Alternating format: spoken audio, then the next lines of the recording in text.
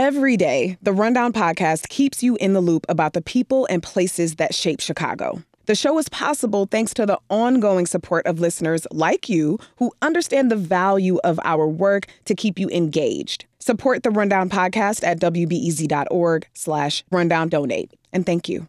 Good morning. I'm Adora Namigadde, and this is The Rundown.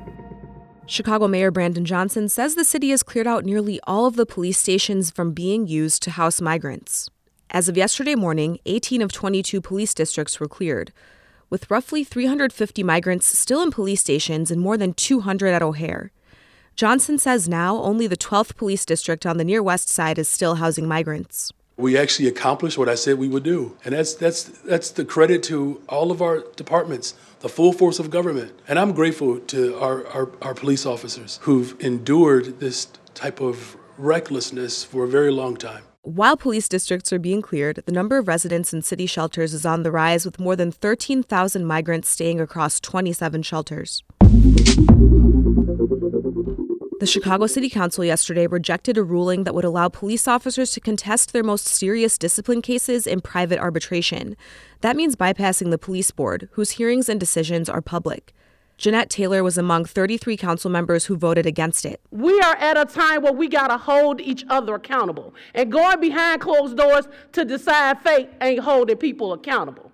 And trust, I want to trust if I call 911, you're going to come and do what I need you to do and not shoot and kill me. The Union for Most Cops says it wants arbitration just like what other city workers get.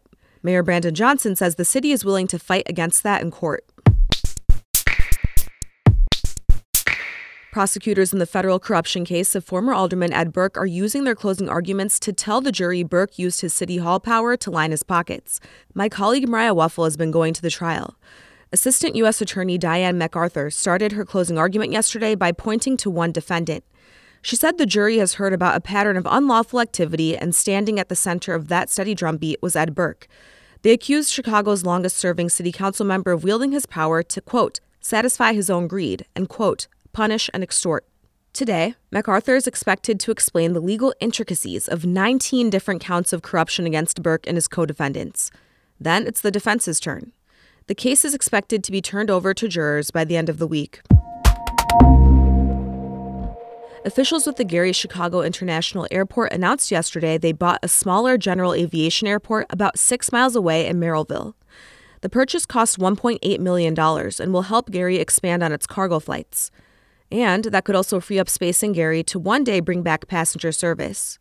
Daniel Vicari is director at Gary-Chicago. But this does offer us added flexibility going into the future. We're thinking about 20 years ahead, not what's going to happen in 3 months. The Gary Airport now specializes in cargo and charter flights, while being home to corporate fleets such as for Boeing. A few more things you should know today. The head of the Chicago Transit Authority insists the agency rail system is safe, and that there are no other places with conditions similar to those under investigation in last month's Yellow Line crash that injured more than 30 people, and 3 of them pretty seriously.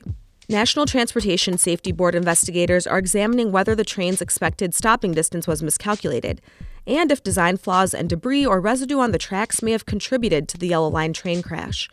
It ran into a piece of snow removal equipment on the same track. CTA President Dorval Carter said yesterday that there are, quote, no other areas of the CTA rail system with the same design features as that stretch of the Yellow Line. He also says Yellow Line trains will run at slower speeds when service resumes, but he did not say when that would be. And Illinois Governor J.B. Pritzker has declared this week Dog and Cat Adoption Week. Speaking at the Anti-Cruelty Society in Chicago yesterday, Pritzker called on Illinoisans to, quote, welcome a new best friend into their home this holiday season. Many shelters across the state are struggling with overcrowding as people surrender pets they adopted during the pandemic. Today's weather, it should be sunny with the high reaching 46 degrees. Tomorrow, cloudy skies but similar temperatures. And later today, we'll hear from the outgoing CEO of the National Museum of Mexican Art. Carlos Tortolero co-founded the museum in 1982 to bring Mexican representation to the art world. It's not rewriting history. It's done history correctly for the first time. And now he's ready to pass the baton. He reflects on his career and legacy.